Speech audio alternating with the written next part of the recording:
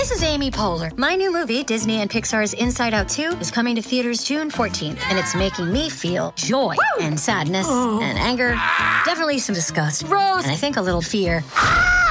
But I'm also feeling these new emotions like anxiety, embarrassment, envy, and ennui. It's what you call the boredom. Okay, that one was weird. It's gonna be the feel everything movie of the summer. Disney and Pixar's Inside Out 2, rated PG. Parental guidance suggested. Only in theaters June 14th. Get tickets now. We took it all. We brought them to our land. An endless night, ember hot and icy cold. The rage of the earth. We made this curse. Carved it in the blood on our backs. We did not see. We could not, but she did. And in the end... What will I become? Senua's Saga. Hellblade 2. Play it now with Game Pass. Welcome to the New Books Network. Hello, everyone, and welcome to the podcast. I'm Renee Garfinkel, your host on the New Books Network with the Van Leer Institute series on ideas. We're very pleased today to have Raphael Medoff on the show to talk about his new book, The Jews Should Keep Quiet, Franklin D. Roosevelt, Rabbi Stephen S. Wise, and the Holocaust. Raphael Medoff is a professor of Jewish history and the founding director of the David Wyman Institute for Holocaust Studies based in Washington, D.C., which focuses on issues related to the American response to the Holocaust. Raphael Medoff, welcome to the podcast. Hi, Renee. Thank you for having me. Before we start talking about your book, tell us about the institute you founded, the David S. Wyman Institute for Holocaust Studies. What's its mission, and why did you name it after David Wyman? Well, Professor Wyman was the author of the definitive work in our field, the standard really by which all their scholarship in the field of America's response to the Holocaust is judged. His 1984 book, The Abandonment of the Jews, was a bestseller and profoundly shaped scholarship in this area. So the David Wyman Institute was established by myself and other younger colleagues of Professor Wyman's 17 years ago, in order to carry on Professor Wyman's work, that is to research, publish, and teach about various aspects of how Americans responded to Nazism in the 1930s and to the Holocaust itself in the 1940s. Professor Wyman, who taught at the University of Massachusetts Amherst his entire career, was a Harvard-trained historian and a Christian, a fact which I think surprised many people when they read The Abandonment of the Jews. The assumption back in those days was only Jewish scholars would be interested in this subject. So that was an advantage that Professor Wyman had, is that he came to the subject as an outside observer, not someone who had any particular agenda or affiliation that shaped his research. And what his work revealed, in brief summary, is that President Franklin Roosevelt and his administration knew about the mass murder of the Jews in time to have done something to rescue Jewish refugees or interrupt the mass murder. And yet the president and his administration deliberately neglected many opportunities to aid the Jews. Well, back in the 1930s, FDR was interested in maintaining good relations with Hitler and Germany. Although he wasn't perhaps a fan of Hitler's final solution, the annihilation of the Jews, their fate was not one of Roosevelt's concern. So how was this political posture different from or similar to, let's say, Obama's strategy toward Iran when he was president?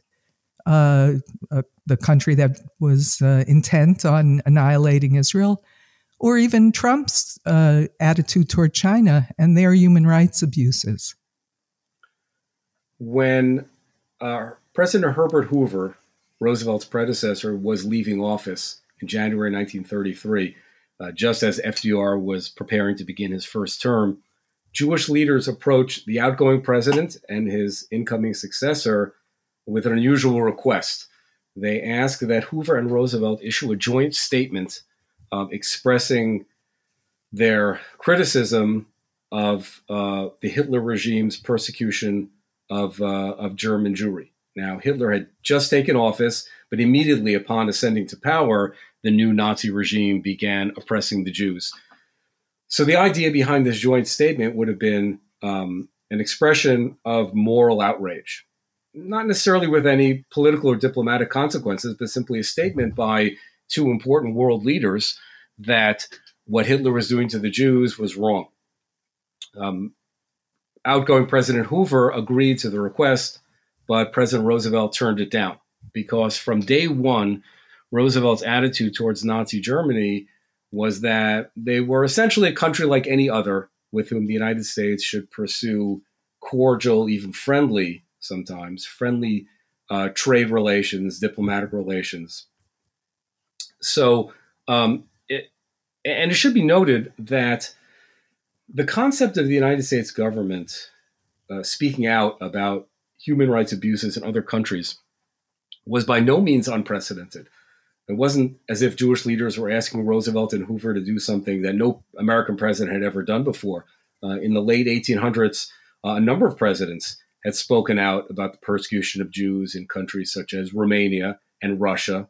And in fact, in 1911, the U.S. government canceled a trade agreement with the government of Russia, Tsarist Russia, in order to protest the Tsar's anti-Jewish policies. So there was ample precedent for the idea of Roosevelt at least making a statement at some point expressing his disapproval. And keep in mind, American Jewish organizations at that time, it came to Roosevelt in the 1930s with very modest requests, very, very limited requests. They didn't ask for America to break off relations with Nazi Germany. They didn't even ask at first for the American government to stop trading with Germany. All they were hoping in those early years was that the president would say a few words about what was happening to the Jews in Germany. But Roosevelt was consistent throughout his presidency and in this regard, in his attitude that the persecution of the Jews in Europe, in Germany, was none of America's business. Between 1933 and the pogrom of Kristallnacht at the end of 1938, Roosevelt held more than 400 press conferences, and he never once, in all that time, raised the issue of the mistreatment of the Jews in Germany. And of course, those were the years during which the Hitler regime implemented many important severe restrictions on Jews, expelling Jews from many professions, barring Jews from public places. In 1935, at the Nuremberg laws, stripping Jews of their citizenship and so on. And there was also sporadic violence. Yet the Roosevelt administration's attitude was that America should say nothing and do nothing that might irritate Hitler because that would undermine American-German relations. Now, it's certainly true, as you say, that these kinds of considerations arise with every president. And there's always a delicate balance for the president in expressing concern about moral issues, human rights issues, and America's need for trade relations and diplomatic relations with countries around the world that we don't think very highly of, but nevertheless, they're in this world, and America would never consider cutting itself off from every regime that is undemocratic or abusive. Yet we wouldn't have too many people to talk to. That's certainly true. And yet, the history of American foreign relations shows that those countries need America too. And therefore, there have been many instances in which the United States government protested and sometimes imposed sanctions and so on countries that were persecuting their own citizens. The struggle over Soviet Jewry in the 60s, 70s, and 80s certainly illustrates that, because the Soviet Jewry protest movement, with the help of its supporters in Congress, forced forced U.S. administration, the Nixon administration, to change its policy toward the Soviet Union because of the Jewish emigration issue. And they were successful in that. So these are considerations that every president has to weigh. But in the case of Roosevelt, two comments. One is, because we remember Roosevelt as the president who valiantly led America out of the Great Depression and to the brink of victory in World War II, only to die tragically in office before the day of victory. Naturally, we remember him as someone who was fighting Hitler. And therefore, sometimes it comes as a surprise to people who read my most recent book, The Jews Should Keep Quiet, that in fact, before America entered the war, the policy of the Roosevelt administration was to have friendly relations, or at the minimum, cordial relations with the Germans. So that's one. But the other thought I would like to share is that Roosevelt could have gone much further than he did. I mean, for example, verbal protests against Hitler in the early years would not have resulted in some a great disadvantage to the United States in terms of trade, because the Germans desperately needed to trade with the Americans. And so I think part of what's disturbing as we look through the historical record is that the Roosevelt administration not only was completely silent with regard to the plight of the Jews in Germany in the 30s, but in some cases it went out of its way to actually help the Germans, for example, in the matter of trade. I describe in the book how the Treasury Department permitted the Germans to mislabel the goods that they exported to the United States in order to avoid the grassroots boycott movement that American Jews and others had undertaken in the 1930s. It was a nationwide boycott of German goods. And the way that the Roosevelt administration helped the Germans get around the boycott was by allowing them to stamp their goods with a label that, instead of saying made in Germany, would say made in, and then they'd have the name of some city in Germany or some province, something that the average American consumer would not necessarily recognize as being German. This sort of ruse went on for some time until it was discovered by the boycott activists, and they threatened to sue the federal government and blow the whole thing wide open in the press. And at that point, the Roosevelt administration backed down and quietly stopped helping the Germans avoid the boycott. You also illustrate another important and very disturbing story that by the 1940s, when Jews were desperate to flee for their lives, American ships were bringing supplies to their European allies and traveling back to the States empty. Why didn't they bring back refugees just to save their lives? So now we're speaking of the period of the war and also the period of the mass murder of the Jews. Now, let's keep in mind that the U.S. government and its allies became aware of the Germans' annihilation of European Jewry during early and mid 1942, and by the end of 1942, the Allies had publicly verified that what they call the systematic extermination of millions of Jews was underway. So, the shipping question concerns a period when the U.S. government had already publicly confirmed that what we call the Holocaust was already underway. Jewish organizations put forward a number of proposals to the Roosevelt administration, both to the president himself and to the State Department and presidential advisors. Proposals to directly aid the Jews in Europe, or to help them escape, or to give them haven. Among the proposals was the idea of bringing Jewish refugees to the United States, at least temporarily. And what the Jewish officials were told when they raised this idea was that there were no ships available to bring refugees. After all, America was in the middle of a war, and you can't expect the United States government to divert ships needed for war for non-military purposes. And that was the kind of response from the Roosevelt administration that American Jewish leaders found rather intimidating. And not surprisingly, I might add, because the prospect of the presidents accusing American Jews of caring more about their fellow Jews than about the war effort would have been very painful and harmful to American Jewry. So when they were told this, there were no ships available, Jewish leaders such as Rabbi Stephen S. Wise, who figures prominently in my book, took no for an answer. They felt that they couldn't pursue the issue much further. But what's fascinating about the shipping question, as you alluded, was the fact that ships were available. And they were available because the ships that brought American troops and armaments to Europe, they were known as Liberty ships.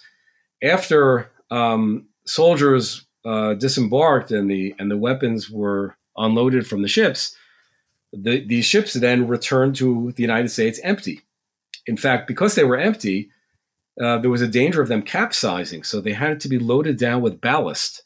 In this case, the ballast usually was rubble from English cities that had been bombed by the Germans, the city of Bristol in particular. So this rubble, these chunks of concrete, were loaded onto the ships, and they sailed back to America with large amounts of this debris. And there were some Jewish activists at the time who said out loud, if you're weighing down the ships with chunks of rock, why not just weigh them down with refugees who would serve the same purpose?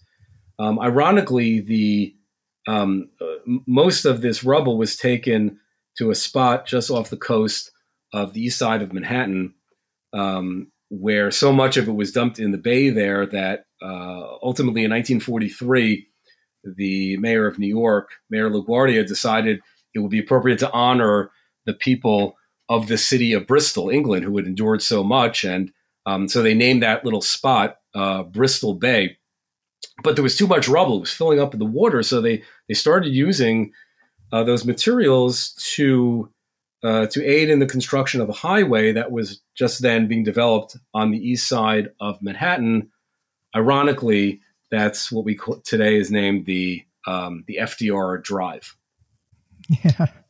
Yeah, that is ironic. And it's terrible to visualize people who were about to be murdered being refused passage and instead trash being put on the ship. It's just a very striking image that you describe.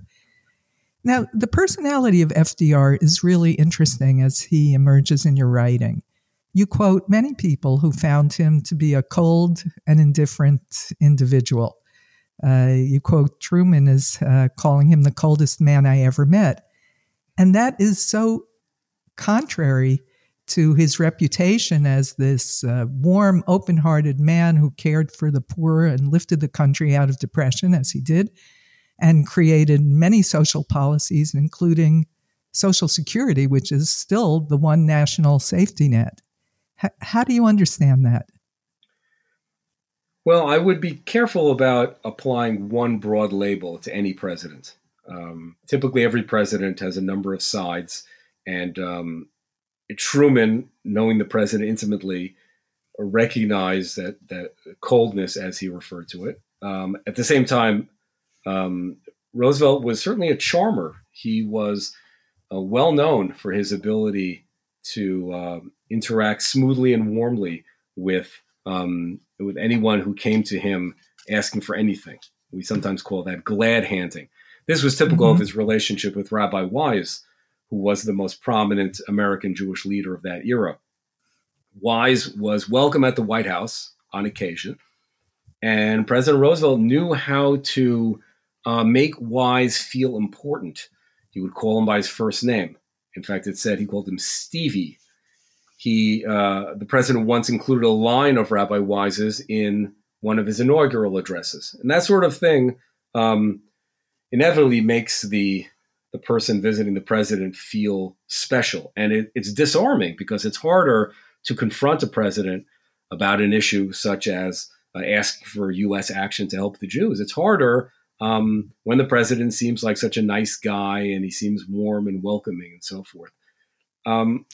Rabbi Wise was in a unique position. He was simultaneously the head of the American Jewish Congress, the World Jewish Congress, the American Zionist Movement, a rabbinical seminary in New York City, and a synagogue.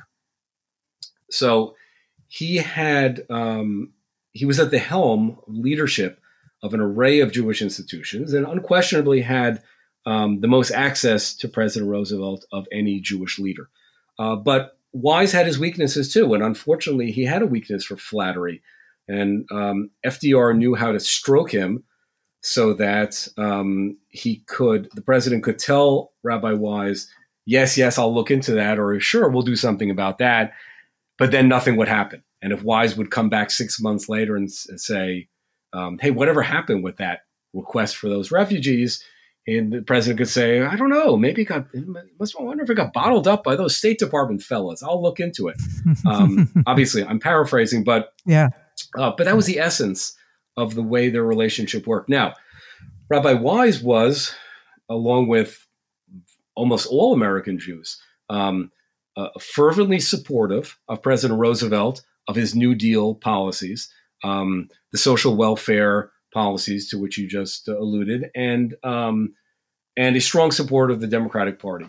And that meant that Wise was in good standing with the Jewish community in the sense that he was in line with how he perceived most American Jews' view of Roosevelt. We know today that something in the range of 85 to 90% of American Jews voted for FDR each of the 4 times that he ran for president. Now, right. Average American Jews, though, knew only what they read in the newspapers. They didn't have access to what was going on in the White House. And so their perception of Roosevelt was not of a president who was abandoning the Jews.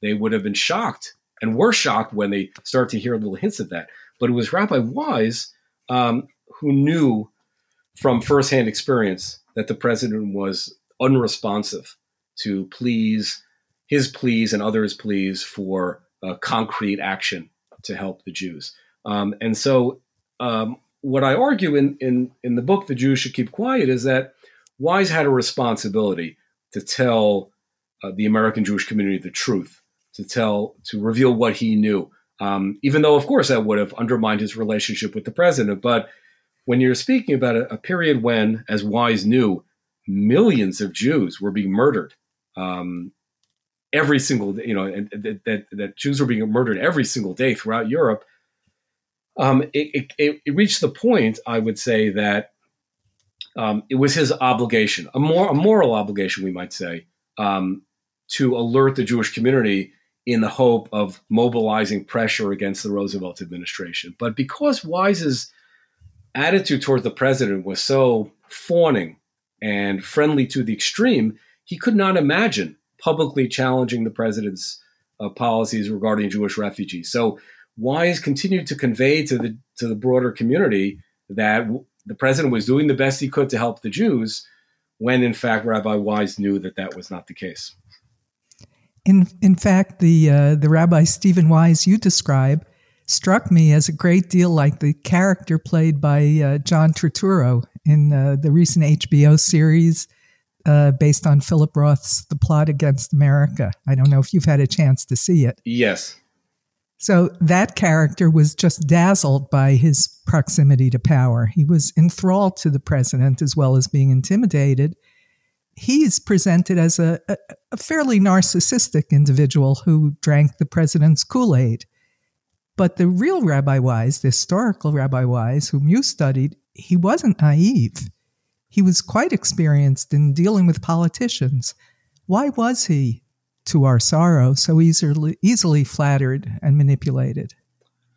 I regard Rabbi Wise as more of a tragic figure than a villain. I believe he honestly wanted to do whatever was possible to help his fellow Jews who were being persecuted in Europe. I have no doubt that he was genuinely heartbroken when he received news, and he received it, of course, earlier than the general public, news about the mass killings and other atrocities that the Germans were perpetrating. But in many ways, it seems Rabbi Wise was simply the wrong man in the wrong place at the wrong time. Now, to begin with, he was not a well man. I mean, physically, he was afflicted by a variety of ailments. And he also was not a young man. He turned 70 during this period, the 1940s, at a time when the average life expectancy for an American male was 68. And in the correspondence that I read, Rabbi Wise's private correspondence with other Jewish leaders, there were many instances in which he was unable to attend some important meeting with a government official or an important conference because he had to undergo one medical treatment or another. The obvious step would have been for Wise to share power with younger, more able Jewish leaders, but he was completely unwilling to step aside in any way. He believed that he was the best suited to serve at the top of the Jewish leadership, and his entire life was wrapped around the idea that he was the preeminent spokesman for American Jews, that he had access to the president, and that he knew best. So when in 1943, 1944, young Jewish activists began organizing independently of Rabbi Wise, staging demonstrations and lobbying in Congress without his approval, he was infuriated because he felt like they had no right to challenge his leadership. And ultimately, in assessing Rabbi Wise, I come to the conclusion that he had much more influence with the president than he was willing to exercise, that his cautious approach was a complete misreading of the political situation, and that had he conveyed more frequently and more urgently to the president and especially to leaders of the Democratic Party that American Jewish voters might change their minds about Roosevelt because of his abandonment of the Jews, it's likely, in my view, that the administration would have done something more to help the Jewish refugees, especially when there were so many different ways in which the administration could have helped the Jews in Europe or could have interrupted the mass murder without undermining the war effort or risking the president's political standing. We took it all. We brought them to our land. An endless night, ember hot and icy cold. The rage of the earth. We made this curse. Carved it in the blood on our backs. We did not see. We could not, but she did. And in the end... What will I become? Senua's Saga. Hellblade 2. Play it now with Game Pass. Well, there is also more in the context in which Rabbi Wise lived. American Jews were pretty insecure in the 1930s and 40s, I imagine. They were mostly immigrants in a country where there was vocal sympathy for fascism and anti-Semitism. The infamous Father Coughlin on the radio. Schools had quotas. Neighborhoods were restricted. There were hotels and clubs and job ads that excluded Jews specifically.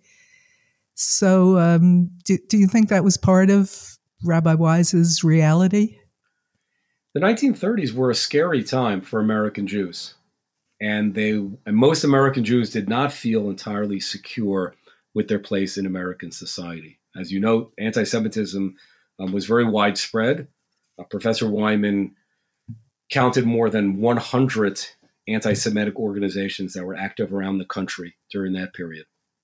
There was also strong opposition to immigration, just aside from the bigotry, the anti-Semitism. There was a very, very strong opposition in the 1930s among the American public to the idea of allowing any foreigners into the country. But I make an important distinction between leaders such as Rabbi Wise and the masses of American Jews. It was Rabbi Wise's responsibility to judge the situation and to arrive at a sober assessment of how far American Jews could go without igniting an anti-Semitic backlash. This fear of a backlash is something which emerges again and again in the documents, in Rabbi Wise's private correspondence. The idea that American Jews were to be too forthright and do the kinds of things that some other American ethnic groups did, like staging public protests, marching to the White House, taking out full-page ads in the newspapers. Those sort of things, Wise was convinced, would result in a massive anti-Semitism. At one point, he suggested it could even lead to pogroms against American Jews.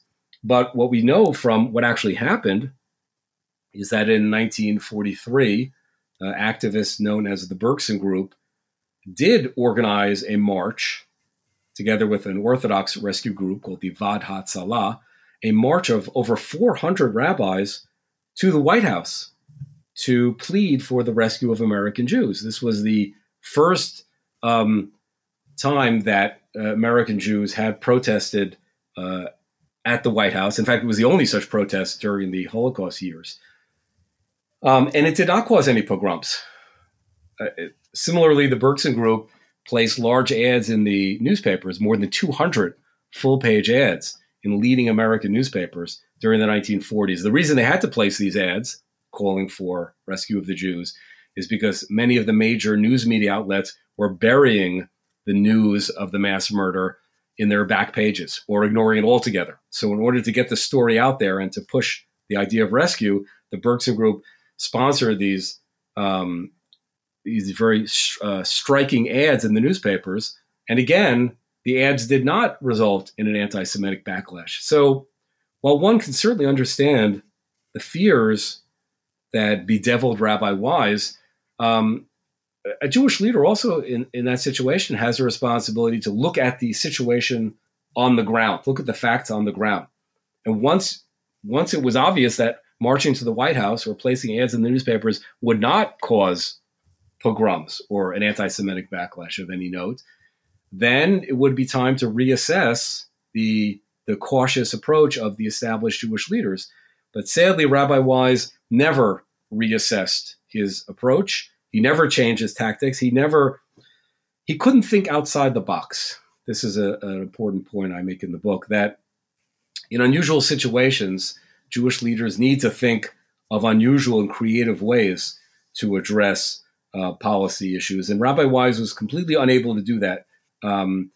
The tactics he used of quietly going to the president or the secretary of state and pleading for a humanitarian gesture, that tactic that he used in 1934, he was still using in 1944. It didn't work in 34 and it didn't work in 44. There was a rabbi who had a different approach. Tell us about Rabbi Abba Hillel Silver.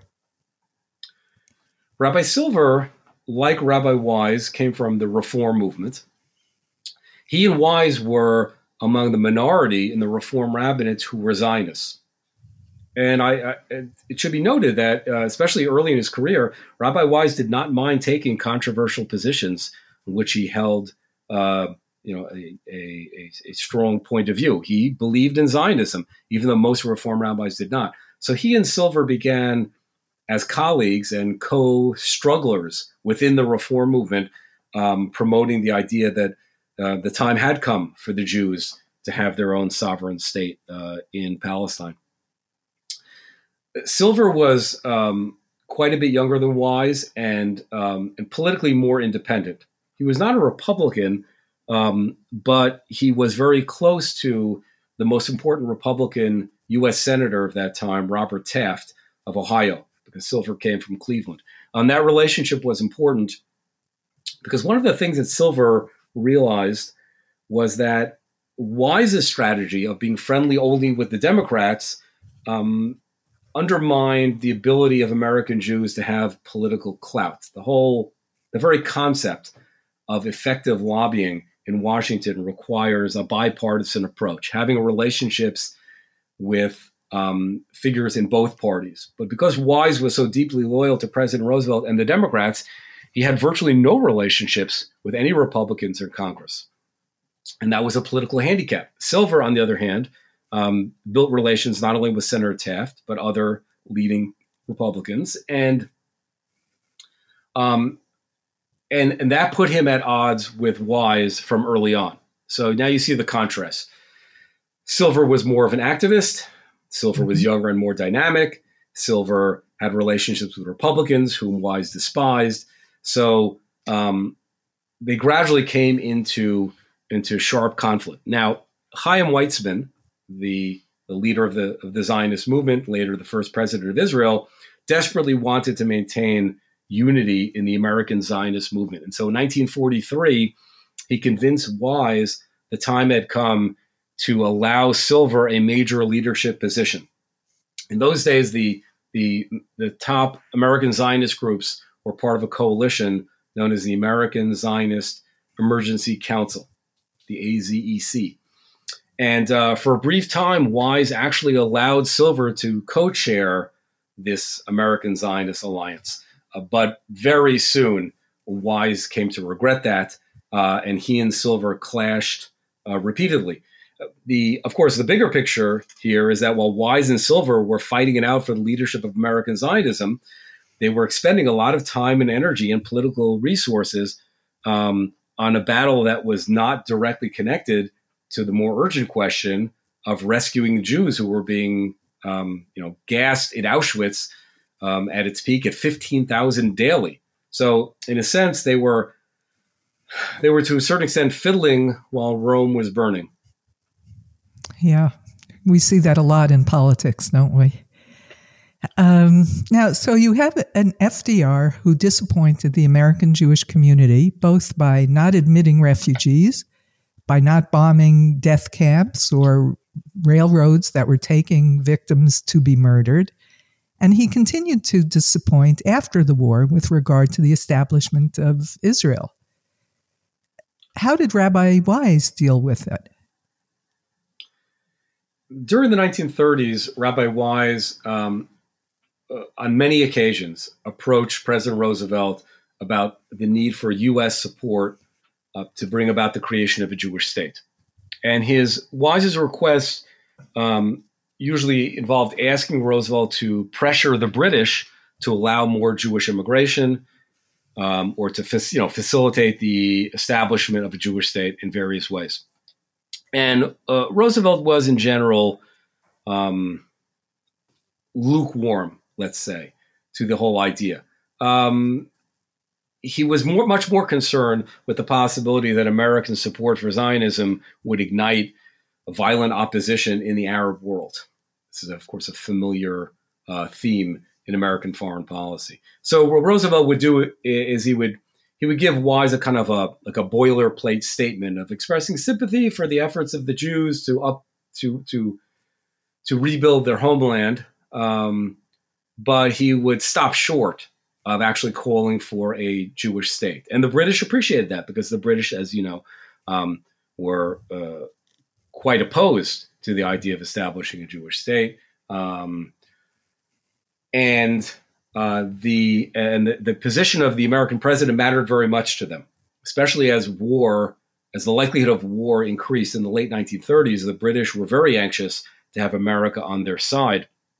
And that's why, by the way, Wise was able on one lone occasion, to actually succeed in getting the president to pressure the British. And this happened in 1936, when the British were first intending to issue what later became known as the White Paper, which stopped almost all Jewish immigration to Palestine.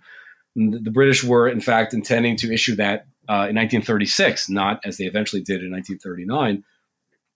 And Wise, after catching wind of England's plan, went to the president, Roosevelt, and asked him if he would intervene with the British. This happened in the fall of 1936. It was about less than 2 months before the presidential election.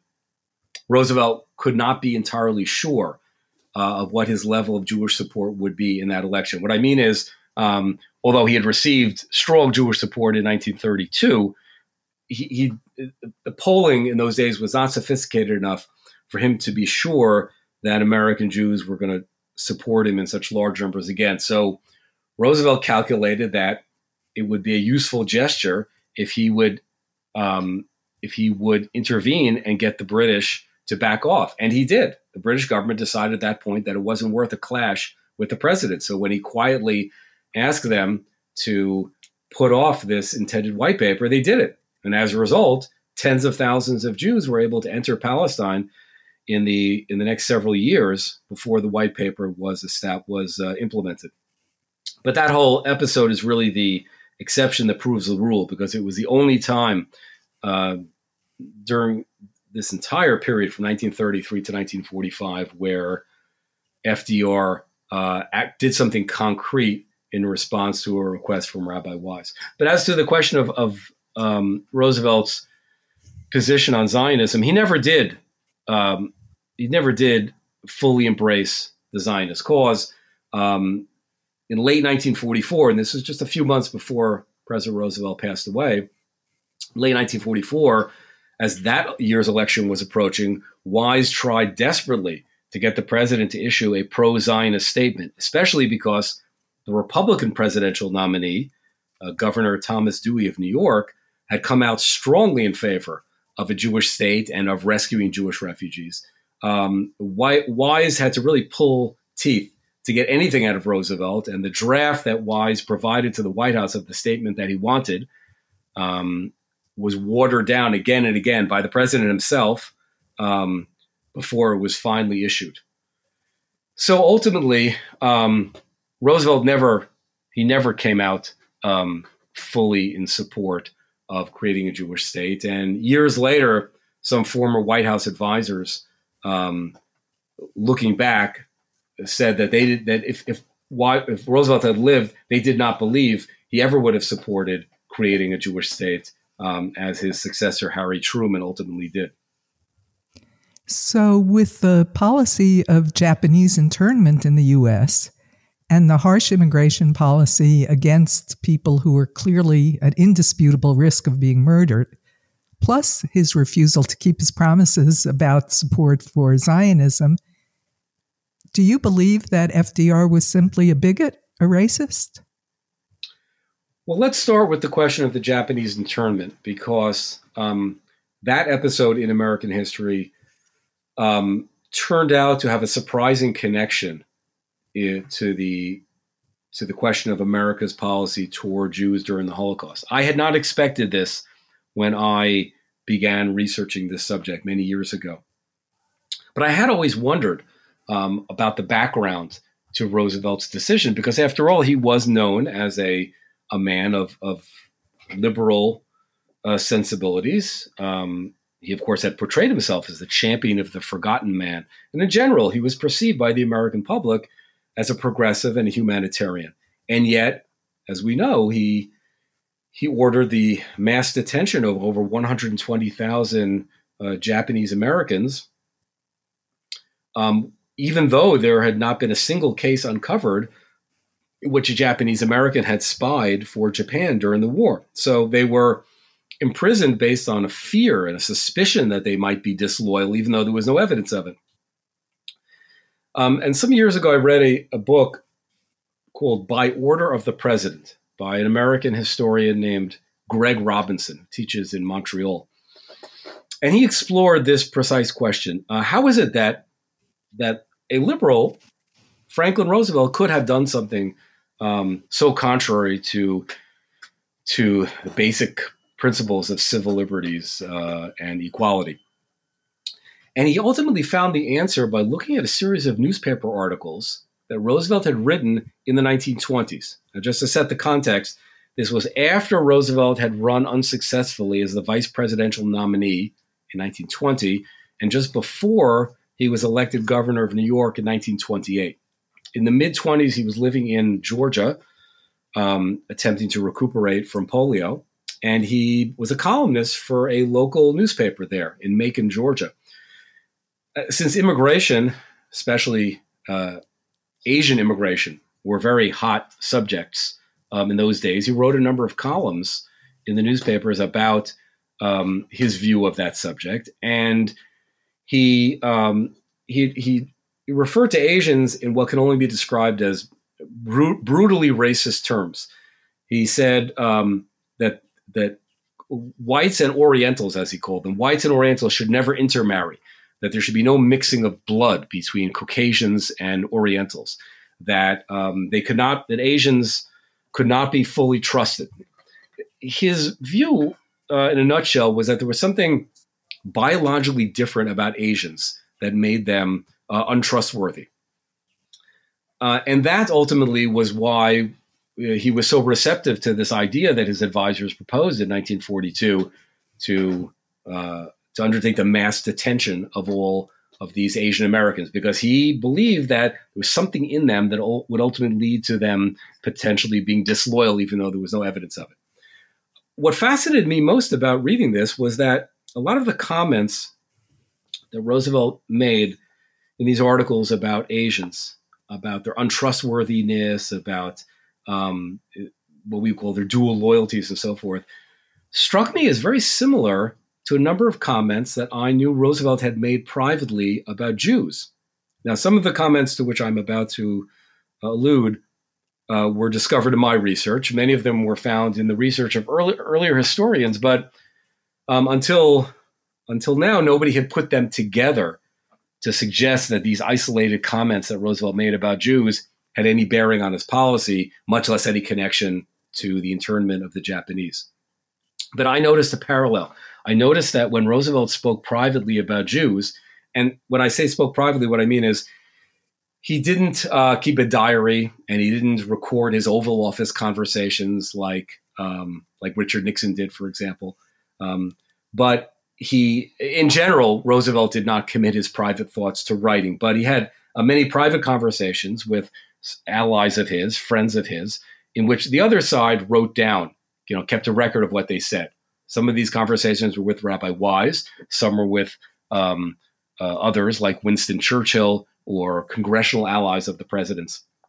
And when the subject of the Jews came up, there was a running theme, and that was that Roosevelt feared that if there were too many Jews in any particular profession or any particular part of society, that they could not be trusted, that they would be ultimately, they were not really fully loyal. They were loyal only to their fellow Jews, and that they would try to control or dominate wherever they were.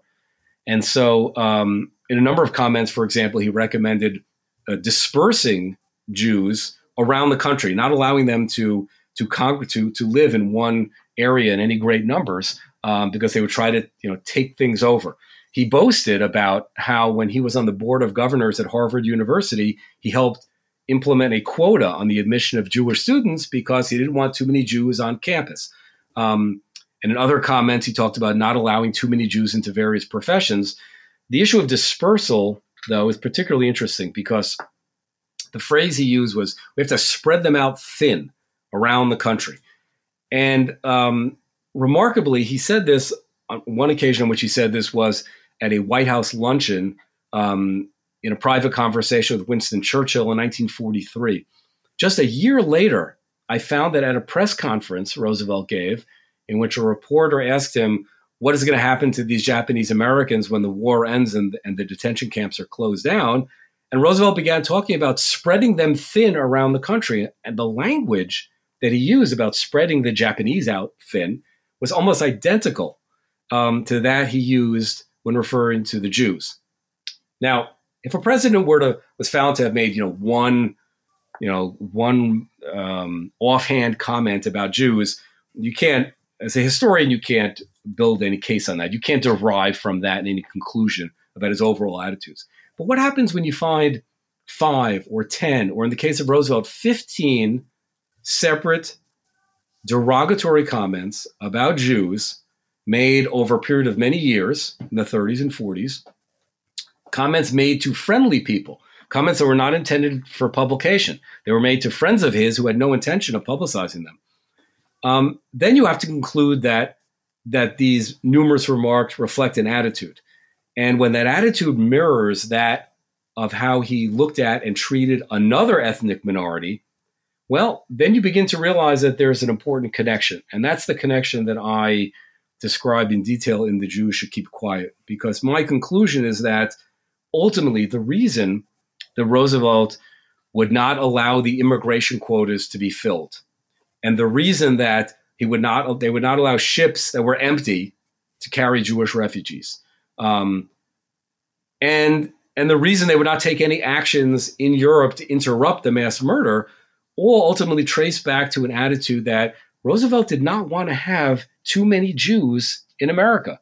His vision of America was one that would be overwhelmingly white, Anglo-Saxon, Protestant, and there was not room there for any significant number of Jews, especially Jewish refugees coming from other countries with their foreign mannerisms and foreign beliefs, which he believed would be very hard to get them to discard. And this idea of dispersing them around the country was, he said, in order to try to hasten their Americanization so they would stop being so different. But ultimately, he felt that there was something in Jews, like there was something in Japanese, that was different, and that therefore ultimately made them undesirable in any large numbers or in any one city or in any one profession or one college campus.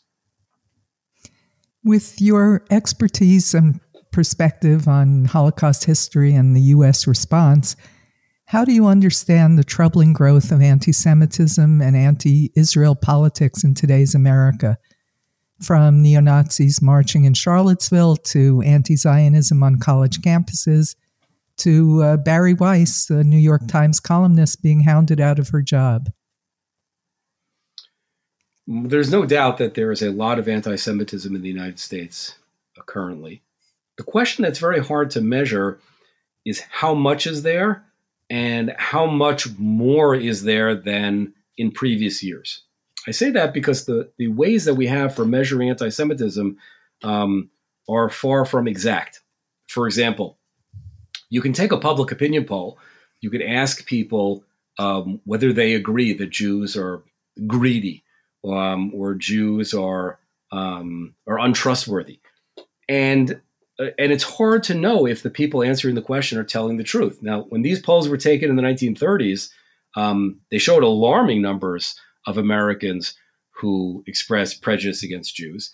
In those days, prejudice was not regarded with the same general societal disapproval that it is today. So I think people were a little more frank in answering those polls. But probably even in those days, there were some people who perceived that that to admit to bigotry was not acceptable in American society. And today it is certainly completely unacceptable.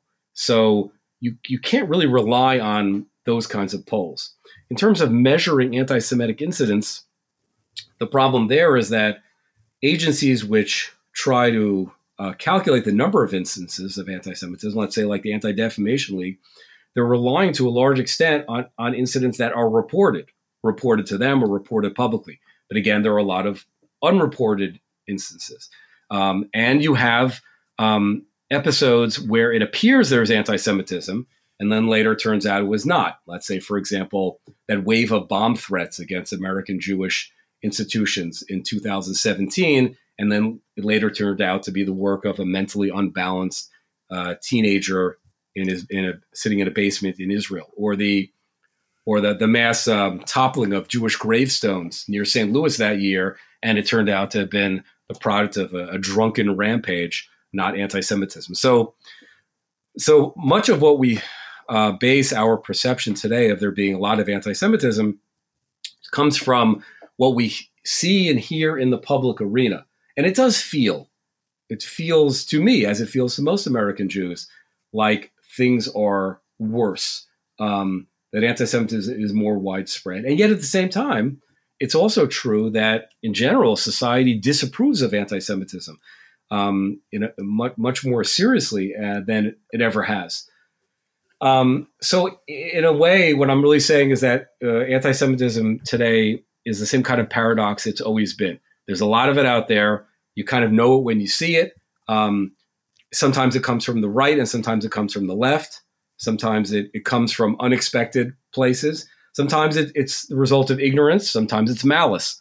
The process, I think, of making any society more enlightened and progressive and tolerant is a very gradual process. It involves education and interaction and a president who sets a tone and other public figures who set a tone for what's acceptable and what's not acceptable. But it won't happen overnight. It has not happened. But overall, I would say American society is far more tolerant, far more accepting, not only of Jews, but of all races than it was in the past. And that can be measured through what we see in the popular culture and elsewhere. And that's important. So I do feel that in broad strokes, society has made a great deal of progress. And yet bigotry remains a problem. Anti-Semitism remains a problem. For Jewish leaders, though, I think we have there's a certain parallel here. Jewish leaders who base their decisions on fear of arousing anti-Semitism ultimately are painting themselves into the same kind of corner that Rabbi Wise did in the 1940s, which is of assuming the worst and expecting that there could be pogroms, when in fact the majority of Americans then and now are not bigots. They're not anti-Semites. And as much as we're concerned today about the rise of anti-Semitism, I don't think anybody could credibly argue that American Jews today would be in danger of an anti-Semitic backlash of pogroms were they to forcefully protest some issue of their concern. And the proof, of course, is that American Jews do forcefully protest.